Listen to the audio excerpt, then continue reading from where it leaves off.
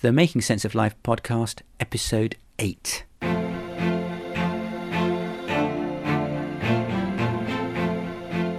According to J.K. Rowling, life is difficult and complicated and beyond anyone's total control. The humility to know that will enable you to survive its vicissitudes. The Making Sense of Life podcast will not only empower you to navigate through a fast-changing world, but also to grow in body, mind and spirit. Inward change precedes outer transformation. As the ancient Greek author Plutarch once said, what we achieve inwardly will change outer reality. This podcast is sponsored by Logos Medical Legal. Sunil also works privately with senior leaders. Go to drsunil.com/corporate to find out more.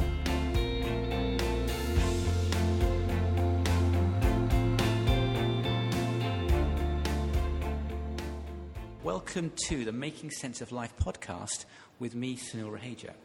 Today's episode comes to you from Delhi, India, and we're privileged to have Anuj Bahari, who is our special guest today. Hi there, Anuj. Hi. Anuj is the owner of a bookshop in Khan Market in Delhi, and it's been well known and established in Delhi since the time of partition in 1947. Anuj, why don't you tell us a little bit about the bookshop? Like you said, well, it's a bookshop and it's been there for a really long time. So this is our 62nd year in business. We started in 1953 and not at partition, but soon after partition. And we've survived all that long. And you yourself have written a book about the bookshop that goes to the time of your father and the time of partition itself, haven't you? Yes, I have. It was actually a book that actually came out by chance and wasn't planned out. So it was technically a birthday gift for him for the 75th birthday. So yes, it's a bookshop. It's a book about the bookshop. Yeah, and the book is called, I've got it here in my hand, it's called Bahari Sons, Chronicle of a Bookshop by Anuj Bahari and Debbie Smith. It's available on Amazon, but Anuj says to me that if you are ever in Khan Market and you want to come to the bookshop, he will gladly give you a free copy, and you're very welcome to do that as well, although it is available on Amazon. But let's talk about the book, because the reason why I very much want to discuss it is it's a book about Anuj's father, Balraj Bahari Malhotra, and the rich relationship of networks and connections he created. 1947 was a very traumatic time in the history of India, with the partition with Pakistan on the eastern side. It's also this book is a story of entrepreneurship and calculated risk-taking. Why don't you tell us a little bit, Anuj, about your father's and the family he came from in Pakistan? Well, technically my dad is from a family not of entrepreneurs, but a family of policemen and military men. So it was quite a change for him to be looking at things other than being in service of the government of one sort or the other. So for example, my great-grandfather, or rather my great-grandfathers, were all jailers, you know. So, and my grandfather was a manager of a bank. That's right. And as you said, they came from a family of landowners, but they had no literary background. Your father left at the age of 19 from the village of Malakwal. He arrived in Delhi as destitute and as a refugee, and yet with great determination and resilience set up a successful bookshop in what has become a prime location of Delhi, Khan Market. Well, it's been quite a journey. I mean, it's, when you've summed it up in such a short sentence, it's, to sum it up is good, but it's been a really hard and a traumatic journey. It's not been easy. Yes, so we're going to go on that journey from the story of your father from his childhood in 1947. But just tell us a little bit about where the bookshop is now. It's one of the best stocked bookshops in Delhi. You have 3 bookshops, and you're a centre for literary agents and famous book authors. In the book, we've got pictures of meetings with Indira Gandhi, Yasser Arafat, Amitabh Bachchan, lots of different celebrities. Tell us a little bit about that. Well, you've said everything. You've left nothing for me to say. But you forgot one thing. It's the most expensive real estate today. Yes. It's one of the most... It is, in fact, actually, that location is one of, I think, the top 10 most expensive real estates, not just in India, but in the whole world. It's quite staggering how that has changed. And it all started with this young man, Balraj Bahari Malhotra, who left Pakistan in 1947. Let's go and look at that then. So he was the second of 4 children from an upper caste Hindu Kshatri Punjabi family. As you said, his father was the respected manager of the only bank in the busy wholesale market and railway junction town of Mandi Bahauddin. He had a happy-go-lucky childhood. He loved qawwalis. He said that growing up in that village, aims were high, but achievements were pretty low. So your father wanted to be an engineer or a school teacher. But as he says in the book, but the owner of a bookshop in an alien city, not in my wildest dreams. So his brother Devinder joined his father into the bank, and so they were able to support Balraj to go to university in Rawalpindi to study. What did he study? What was that? Pindi. What did he study? I think it was mathematics and history, if I'm not wrong. It was a very strange combination, but my dad loved mathematics. But it was in that environment that he says his dedication to learning grew and that he desired to achieve something more than was expected by the tradition of the time. So, but then we had, as it were, the horrors of partition. And I'm just quoting from page 9 of the book. He says, life was simple then. Hindus, Muslims, what was the difference? We lived as one, brothers of the same street. Agitation and uprisings, when they happened, were not communal. The 2 communities were united and fought against a common enemy. The foreigners, of course, which were the British in our homeland. But to fight each other was unheard of. Yet on that day we could hear cries from across the boundary of our house, cries of friends begging for their lives to be spared. In my younger days I'd heard of demons who set foot on earth to rid it of the human race and human decency. It seemed as though those demons were amongst us, stamping out all that was good. So Balraj's family were in a Hindu mohalla or a ward with about 500 Hindu families living in the town. And in the countryside and in small ridges around, the Muslims dominated. So the Hindus were the educated class and they were the businessmen, the office workers, while the Muslims tended towards manual labour in the fields and factories. So we had this incredibly painful time and horrible atrocities. He says, atrocity mounted on atrocity. Homes were burnt, human beings were slaughtered, entire families were wiped out. Relatives running a few paces behind their kin were lost forever. Husbands were separated from their families, wives were raped and killed, and children, screaming, ran from person to person, searching for their parents. They had to leave their ancestral home before August the 15th, 1947. Riots began, forcing them to take refuge in a local police station for a few days, and then this cotton factory. And then they eventually had to take this train to go across. Tell us a little bit about that, and a very interesting thing that happened at that point. Well, actually, it was a very traumatic journey for the family to be on that train, because it was a train that was actually supposed to bring them back to safety across the border, and sort of a chariot as a safe haven for them. But it was not so for him and his family, because my grandfather, who was a bank manager and probably the only bank in that area, was actually held back. So it was, I've written about it in the book. It's a long sequence of how he was held back. And so it was a pretty traumatic journey for... The train was leaving, it was coming out of Pakistan, and yet the train was stopped, and they asked for one specific individual, who was Balraj's father. Yeah, so like I said, it was very traumatic for him and his family, because put yourself in his situation. The whole family is sitting in a compartment, and all of a sudden, your father starts hiding under the berth of the train, and nobody knows what's going on. And suddenly there's a lot of commotion outside on the platform, and they start, shouting out his name. His name was Daryai Lal, so they kept saying, Malhotra, Malhotra, Daryai Lal. So, it's a situation you don't want to find yourself in at a time in these trying times. So all the violence and everything else going on around you as well at the same time. Yeah. Yeah, that's right. So I mean, just think of the horror, what his mother must have felt, or what the children must have felt when they, and you know, there's this crowd of people outside yelling out his name, and their father, who's the Rai Lal, is actually hiding under the berth. So it's tough, you know. We can only think of this situation, but to be in it is a totally different feeling. Yes, with no idea what's going to happen next.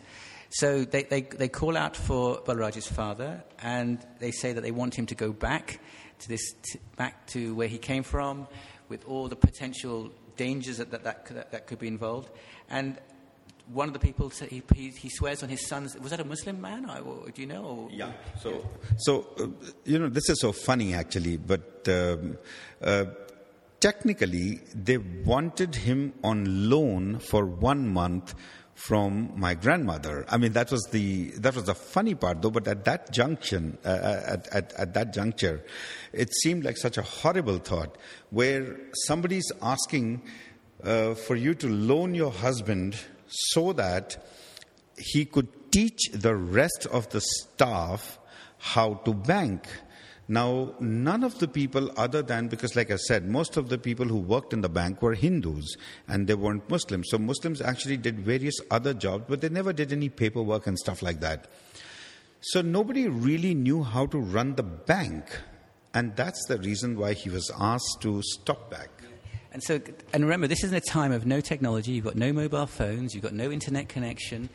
Basically, that person is then gone and out of sight, certainly not out of mind, but with no communication. And you don't know whether you're going to ever see him again, Yep. Especially with all the violence that's been going on around you.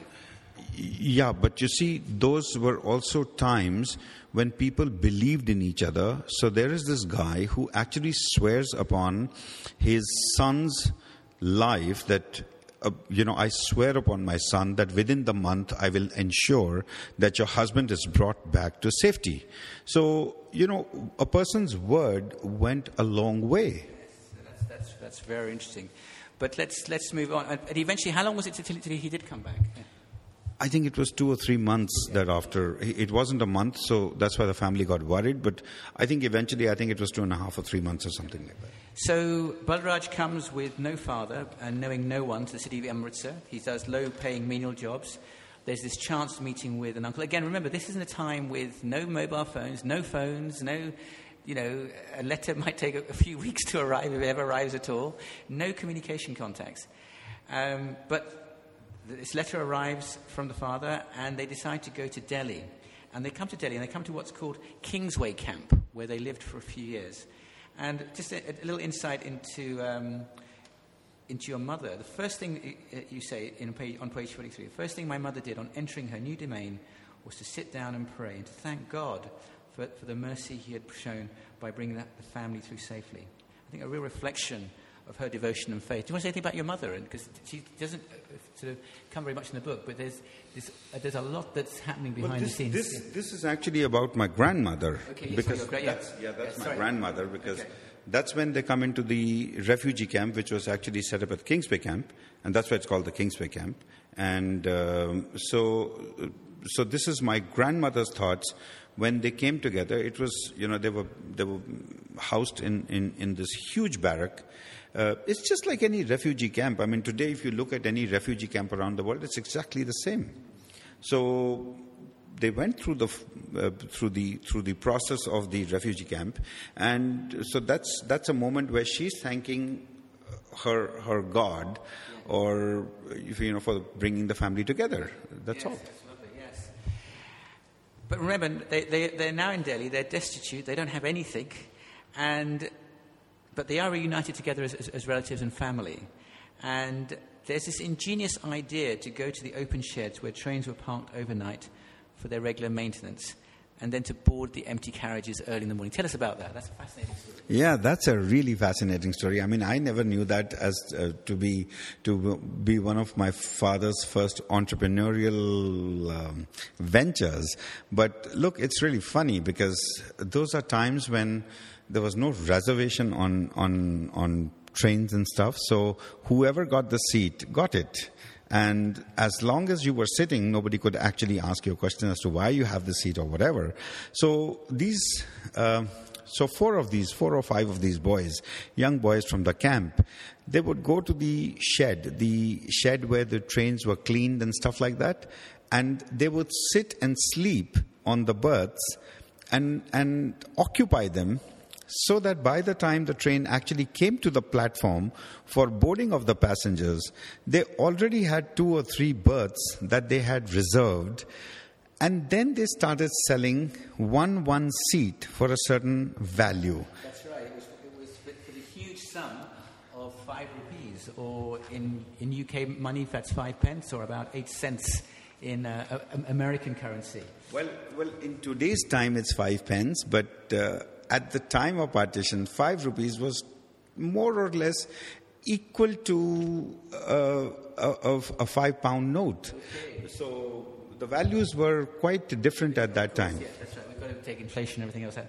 But he says, but you say in the book, he says, Devinder and I were able to take home on our first day the unthinkable sum of 16 rupees, which was way beyond anything that they could imagine. That's right. Well, 16 rupees at that time was half a month's salary. But true to the hard-working character of the Punjabi, he says, the more we worked, the happier we were. This had less to do with a desire for wealth or status, as an inability to remain idle and a need to work for work's sake. So although we managed to earn a living at the station, we were always on the lookout for new opportunities. So there's something about this innate desire to not just to sit, as he says there, to sit there idly, but to really make a difference with what they had. There is, just as an aside, there is a blog post on do you work to live or live to work, talking about how that's an innate, God-given, as it were, trait that God has given us to want to do something with our lives. And so it moves on, temporary jobs. He joined an institute in Safdarjung, which was 6 miles from the camp, and he said he was required to get up early in the morning. He walked 6 miles one way and then 6 miles back, until his mother could get some money for a bicycle. Tell us a bit about that. Look, he's a refugee. He has no money. He's got nothing. He doesn't have a bicycle. He can't spend the fare for the bus. So he walks. It's standard. I mean, my mother walked all the time. My dad walked all the time. So till the time you got a bicycle, as simple as that. That's right. So it's again, we're talking about India as well. So in the heat and everything like that, without a lot of the things that we take for granted. But he works. So he eventually gets some money to get a bicycle. He works as a salesman. He secures a tender to load and unload government books at a railway station to then send them on to warehouses. Again, very few people were doing this, but he saw that there was a niche in the market. He saw there was an opening there. Again, remember a time when very few people had work as well. He learned from warehouse contacts the benefits of being offered by the government to companies for land, homes and jobs that were lost in Pakistan. So Devinder was able to get a job in a bank. And then this idea of trying to expand, of not just delivering books, but getting the paperwork done. And this seed of an idea of a shop takes root. That shop was opposite Red Fort, and it's still run by Devinder, Balraj's brother, and his children. Do you want to tell us about that? Yeah, that was actually the boys' first venture into book selling, and so they were after they started transporting books from the railway station to the Metcalfe House. Technically, that was where the publications division used to be. It was called the old Metcalfe House, and so that is where they met with the publications director. And he offered them to actually become a sales agent for government publications. And that is when this one shop in another refugee market, which was opposite the Red Fort, of course that shop still exists. Devinder is of course no more, but his son runs it. That's my cousin. And that was their first venture when they started working in the book trade. And the whole idea of another bookshop, of course, originated from there. Yes. But before we get there, there's an interesting sort of So that's not quite sidetrack, but another sort of part of the story, that Balraj decides to volunteer at a social services camp. He said, I worked at the shop, and in my spare time I also volunteered at a social services camp. I was absorbed by the work I did there and found it rewarding. But there was another reason for my dedication to the cause of social services.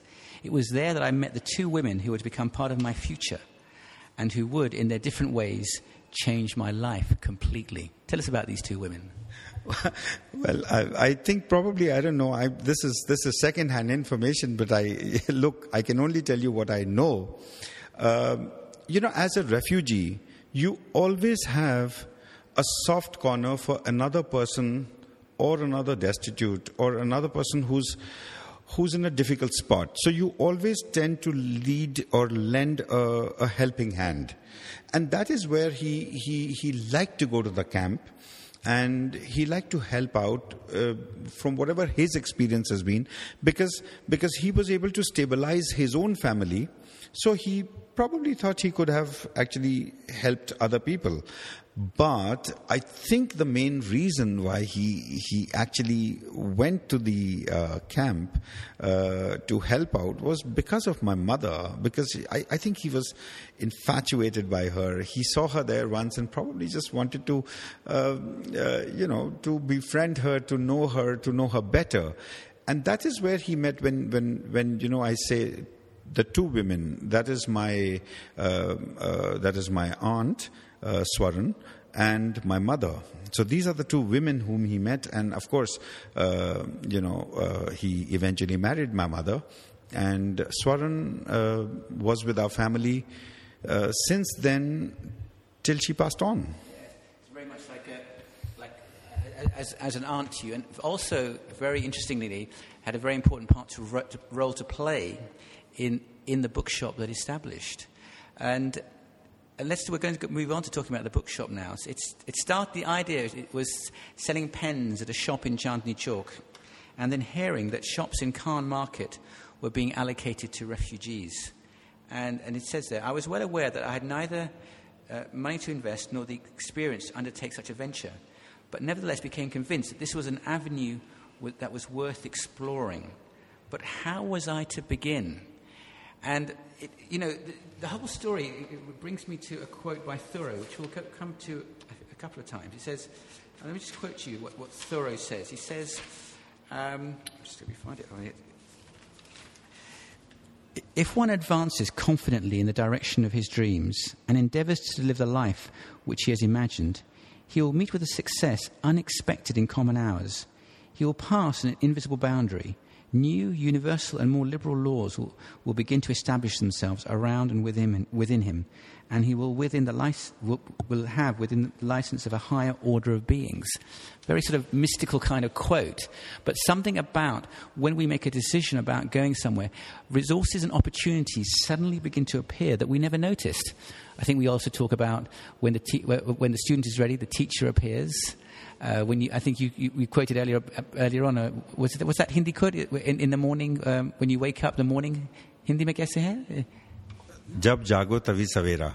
जब जागो तभी सवेरा. So when you wake up, then it's the morning. There's something about the opportunities arise. I think from a biblical context, when Jesus does healings, he talks as your faith has done unto you. He talks about people's faith opening up opportunities. Well, let's go back to the bookshop. He says. He asked Swaranlata's grandfather, who already had opened a shop in Khan Market, and he suggested that Balraj talk to the owner of the shop in Chandni Chowk.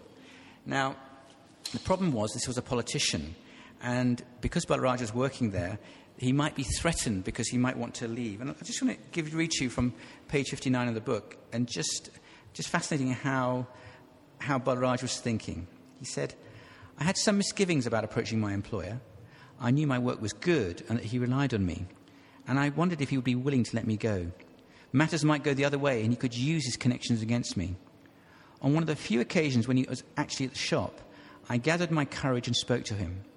I pointed out that I had been a sincere and hard worker, and that I had been happy working for him, and that I knew that he was happy with my work.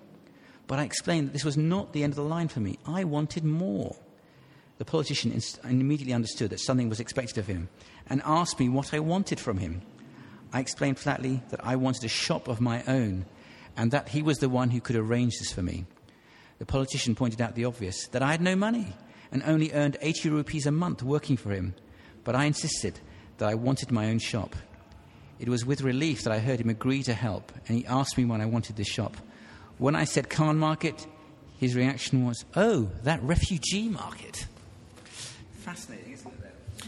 Well, that time it was the refugee market, but it's the happening market now. That's right, yes. So in a few days, Balraj gets 150 rupees and the security of 50 rupees to ensure that shop doesn't go to somebody else.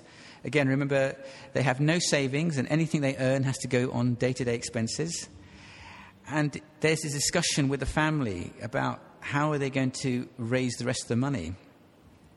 This 200 rupees. And Balraj's mother sells her gold bangles to give the money. And 3 days later, in 1953, they have the papers of ownership in New Delhi in a totally unfamiliar area. And he says, "We owned a shop, hooray." Well, I put that in. But it was empty. When the first burst of pride and satisfaction of ownership had diminished, we had the most vital questions to answer. What would we sell in our new shop? And what would we pay for the goods and furniture and fittings? Swarnalata's grandfather had this excellent suggestion that as they already had experience selling stationery and government publications, they needed to stay close to that as possible. But the costs were mounting. They'd raised the 200 rupees for the shop, but now they're going to need fixtures and fittings and a stationery counter for the huge sum of 800 rupees. Where were they going to find this 800 rupees? Well, your guess is as good as mine. So either we get Balraj here or we rely on the book and see how they raise the 800 rupees. Well, this guardian angel of Swarnalata agrees to lend the whole amount, which he says payable when able. And also this advice as well to visit Prem Sagar, who's the Lakshmi bookstore owner in Connaught Place, one of the oldest bookshops in Delhi. And this bookshop owner, again, this another, if you like, guardian angel who turns up. As I said, when the learner is ready, the teacher appears. When you make a commitment to a decision, suddenly opportunities arise. He knew the family, he knew their desire to succeed. He shared his knowledge of books. He shared the knowledge of running a business. He gave them a credit of the huge sum of 3,500 rupees. He telephoned other wholesalers and stood guaranteed to whatever was needed. He would even write a personal note to W.H. Smith in London, recommending that they open a credit account for Balraj. Now, again, just remember, he didn't have to do any of that. Okay? It would be, that was amazing generosity. Tell us about that. You see, like I said, those were times when the word of a person really went a long way. And when somebody takes a fancy to you, I mean, look, Prem Sagar was actually my father's mentor, I mean, he relied on him. He just looked up to him for everything. And he was a man whom I believe, and I think all my generations to come will be so indebted to him because, look, if it wasn't for him, we wouldn't have been around. And for somebody to actually open his heart, his bank, his money, his everything to my father, and not worry about when the money was going to be returned. Look, money was scarce at that time, and those were difficult times also. But he just opened the door and said, "Do what you want. I'm with you."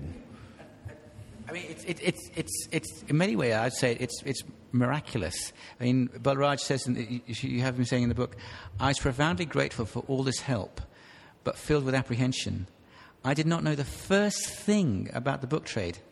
Having a stock of books was wonderful, but I was filled with a sense of panic when I realized that I would have to face the public, my customers, and I knew nothing about their tastes and wants and had no knowledge of Western titles.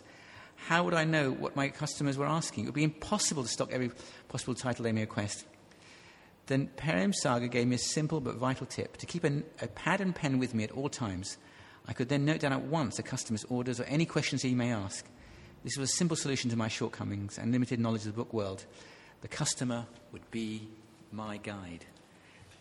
And the customer has remained our guide till today, because the the policy of using the paper and pad still exists today at all our stores. So if you go to any of the stores, if you don't have anything, we don't go back to the computer. We just pick up the pad and make a note, take your number, and call you back. Yes, so some things change enormously, but some things never change. And I think that's one of the things that's, again, as we said at the beginning, this is a story about relationships and calculated risk-taking. And those things will never die out. Yes, but like you said, that you have to take the first step. If you don't take the first step, the path doesn't open up for you. That's right, exactly. If Balraj hadn't taken a lot of those first steps, you wouldn't have the bookshop that is there today. Just into his routine, he says, I used to open the shop at 9 a.m., take requests from customers and work until 1, when I would close the shop for lunch. I would then take my bicycle to meet a friend who was also a bookseller. He introduced me to the business of bookselling and would either supply me titles from his own shelves or take me to the old city to look for them. At 5:30 p.m. I would open the shop again. This was my routine for years. I've seen Delhi change over the years. As we said, Khan Market went from being a refugee market to what he calls a posh market, to one of the prime real estate markets, not just in India, but in all over the world.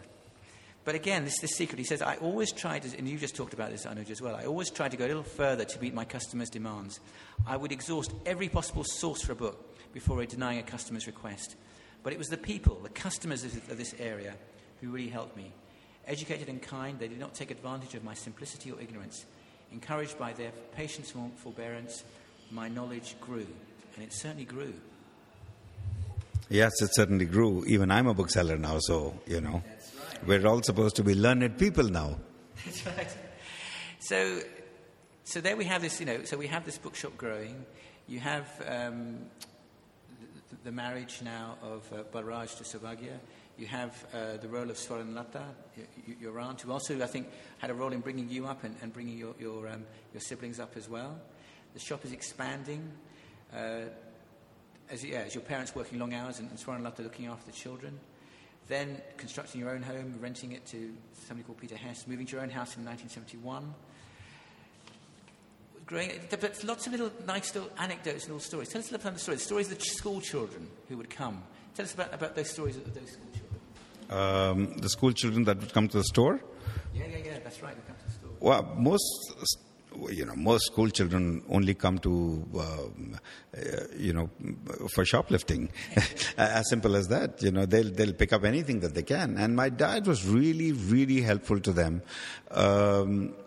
Look, if he caught somebody picking up a book, he wouldn't actually say anything to him and would just encourage him to read a little more and would ask him to pay back whenever he could. As simple as that. So he never actually took the wrong step of scolding somebody or saying anything bad or...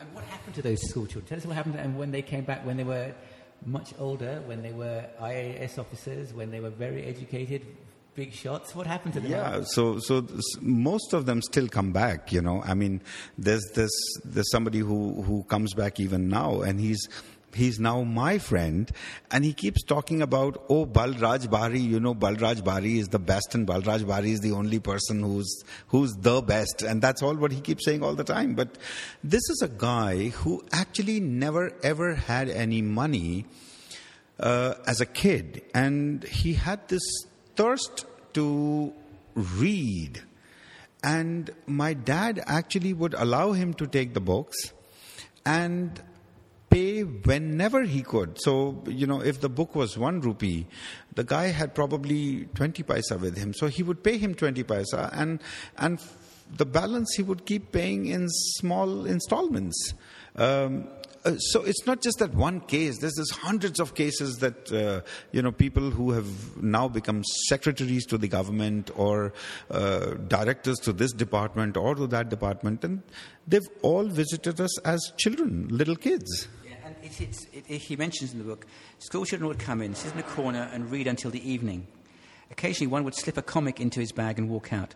Often they had an idea that I had seen them, but had remained quiet, and they carried this guilt for many years. Boys now grown into men have come to me 10, 15 and even 20 years later and sheepishly apologized for their misdemeanor. Some of these boys are now in important positions, educated and representing the country. I feel proud of them, that they were able to come back and admit to their small dishonesty and to apologise for what they did all those years ago. Yeah, but they did it for books, so it's okay. That's right. So let's come to a conclusion and some reflections, really, some lessons that we learn. So at the end of the book, this is what's written. We say, when we were still struggling, we often remembered our time in Pakistan, where we lived like princes. While in Pakistan, we had vast agricultural lands. In Delhi, we were the paupers of the city, struggling to make ends meet. We wished partition had never happened, and our minds often wandered to the other side of the border. The people here in Delhi helped us rebuild our lives, but there was also a lot of resentment. Many locals accused refugees of taking their share of jobs and rations. But Delhi eventually became our home. Our hearts are now here. I never thought of returning to Pakistan. And, yeah. Yeah, that's true. He doesn't want to go back. He doesn't want to talk about his past now. This is home. This is what has made him who he is. His contribution to the society, to the city. I think it's Delhi that has made him who he is. He doesn't want to go back. Yeah. And so some observations really just from the story is, again, this lack of bitterness or a sense of entitlement, this sense of embracing what is in front of you and saying, okay, it's maybe not what I want, I've lost everything, I'm in a very difficult situation, but let me look at what is in front of me and let me make the most of what is there. Yeah, but this is a very, very Punjabi trait, the Punjabi as a society, as humanity, as Punjabis, you never look back. It's a situation that has happened, you've passed it, you've moved on, and you look to the future and developing your future. I think that's the reason why while the partition of Pakistan and India, the partition happened on both fronts, on the west and the east both, which was the Bengal and Punjab. But it is the resettlement of Punjab that has gone beyond everyone's expectations. And they are by far the most prosperous and the most influential people in society today because they never looked back. It's a phase in history that happened, it got over, and they moved on. That's right. And there's this sense of moving on and also this sense of the network of relationships and trusted advisors and people who, as you said, who will do what they say. And in a sense, the fruit of that has been quite staggering.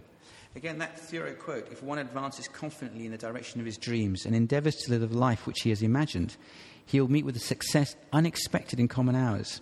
He will pass an invisible boundary. New universal and more liberal laws will begin to establish themselves around and within him, and he will live within the license of a higher order of beings. It is just another way of him explaining this small little thing called take the first step. Yes. And so often I think in life we can feel intimidated or afraid about all the challenges and problems that are in front of us. How much even more so in the world that we live, that's so volatile, that's so ambiguous, that's so complicated and apparently so difficult. And yet it's always been that way. But as you say, it's taking that first step. And I encourage our readers, whatever you're going through, to think about whatever that first step you need to make in your, But before we close, just tell us a little bit more about where the bookshop is now and what's going on. Well, it's not a. It's still a small bookstore, but it's a really well-packed bookstore. So we're still visited by most of the dignitaries and the higher bureaucracy and the international delegations that come into the city. So we are now a destination point. So if you actually pick up the any travel guide or something, you will have the bookstore there as a destination point for books. We have 3 stores now, and we should have another one soon. Okay. Well, thank you so much, Anuj, for your time. Thank you for opening up the bookshop and the story of the bookshop to you. And I hope our listeners have really caught a glimpse of the remarkable story of Bahari Sons and over 60 years, and the story as well of Balraj Bahari Malhotra and how he planted a seed all those years ago. And with that network of relationships and calculated risk-taking, the fruit that resulted. Thank you so much for your time. Thank you.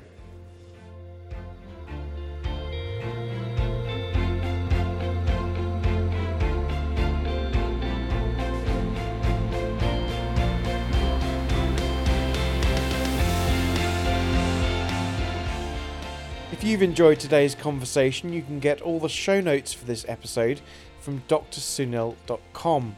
And could you do us a favour? Head over to iTunes to rate the programme. This is by far the best way to get this content into the hands of those who need it most. Also, do you think about who you could pass details of the podcast on to? Don't forget to check out the blog for more great content. That's drsunil.com, helping you to make sense of life in a challenging and complex world. Until next time, goodbye for now.